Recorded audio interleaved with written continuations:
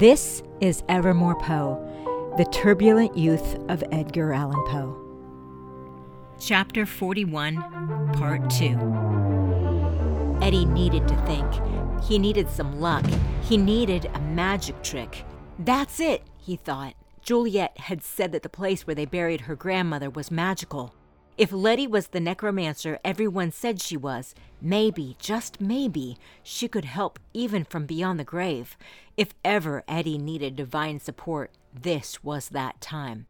The next thing he knew, Eddie was pulling back the overgrown entrance to the slave burial ground. He looked over his shoulder and stepped inside. Even at dusk, the graveyard was intimidating. Mirrors, cups, other mementos were left at grave sites. Hardened candle wax was frozen, half poured on stones. On others, chicken feathers and a smattering of claws. Eddie spied a half-buried pipe in the ground like he'd seen before. "'Tis a means to commune with the dead," Juliet had called them. Eddie found a discarded pipe at his feet and continued to walk to Letty's grave.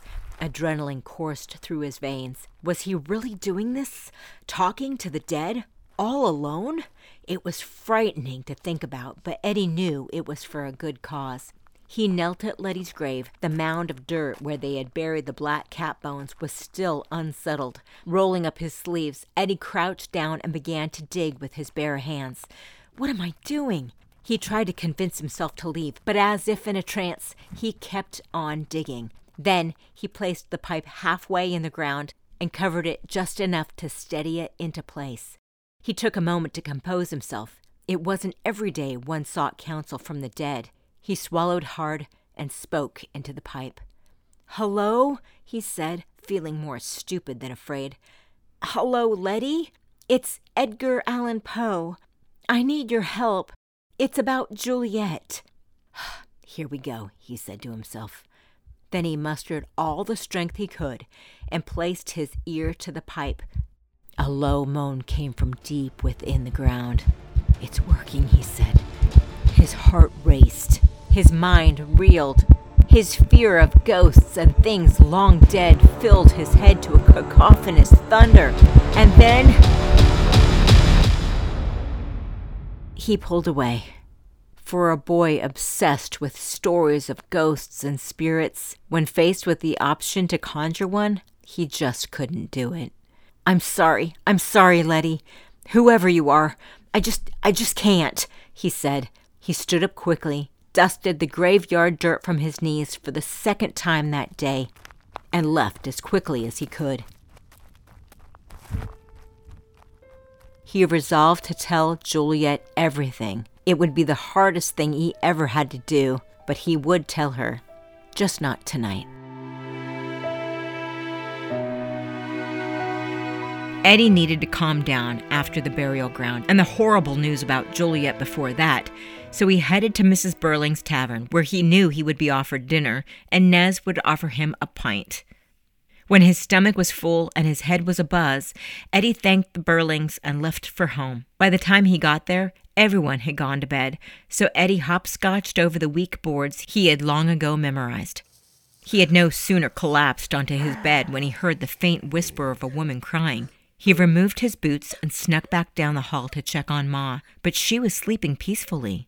He didn't have to look in Nancy's room at all. She was snoring like a sow, and still the sobs persisted. Eddie turned back towards his room at the back of the house. Faint wisps of flickering light rose up the rear stairwell. As he neared, candlelight bellowed from the cellar 2 floors below. "Juliet!" he whispered, like a disturbance among crickets. All went quiet. Then, ever so softly, she replied, "You need something, Eddie?" "May I come down?" he asked. It was an announcement more than a question. He had already begun to descend the stairs. By the time Eddie reached Juliet's room, she had wiped away most of her tears. "Are you all right?" he asked. She paused before shaking her head no. "What is it?" They ain't gonna let me go." "Who?" he asked. "Father Courtney? Did he give your ship ticket away?" "No, not that. I had to give him an answer, though. Your pa is out of town, and your ma couldn't help. So I went to Mr. Ellis myself with all my savings, $346. Why didn't you tell me you were going today? I could have helped you. You're never around these days, Eddie. And today was the deadline. So I went to your pa's office to explain everything just like I've been practicing. Mr. Ellis said my price is nearly threefold of what I got. $1,200, Eddie. $1,200. Juliet stumbled on the last few words, and for the first time, Eddie saw her cry. Even trying to hold it back, she couldn't contain her quivering lip, nor the single tear that trailed down her cheek. Eddie's sadness turned to rage. 1,200? What? The deed said 800.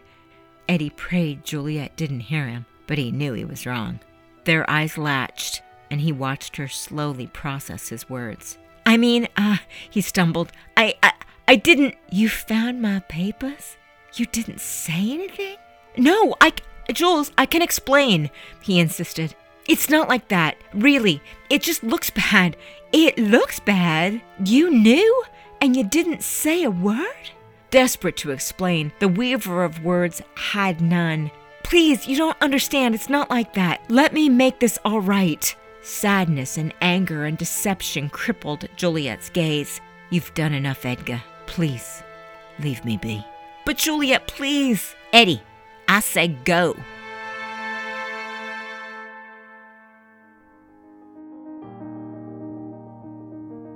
Evermore Poe is the historical account of a teenaged Edgar Allan Poe. If you'd like to learn more about Eddie's devolution to become the master of the macabre, please don't forget to follow and share this podcast. Evermore Poe was researched, written, produced, and edited by yours truly, journalist Chris Kosach. I began my research more than a decade ago using vetted journalistic methods with corroborated fact-checking from respected sources including the Library of Congress, periodicals obtained from multiple Poe museums, notable scholars, and the National Archives, among other collections, strung together in a narrative style. In other words, my story is mostly true. Our music today is from Esther Abrami. It should be noted that some of the characters in Evermore Poe are composites of real people, including servants and slaves who lived in the Allan home at the time of our story. Please note, while Evermore Poe is based on fact, it should not be confused with a historic record. For that, I hope you will go down your own rabbit hole to research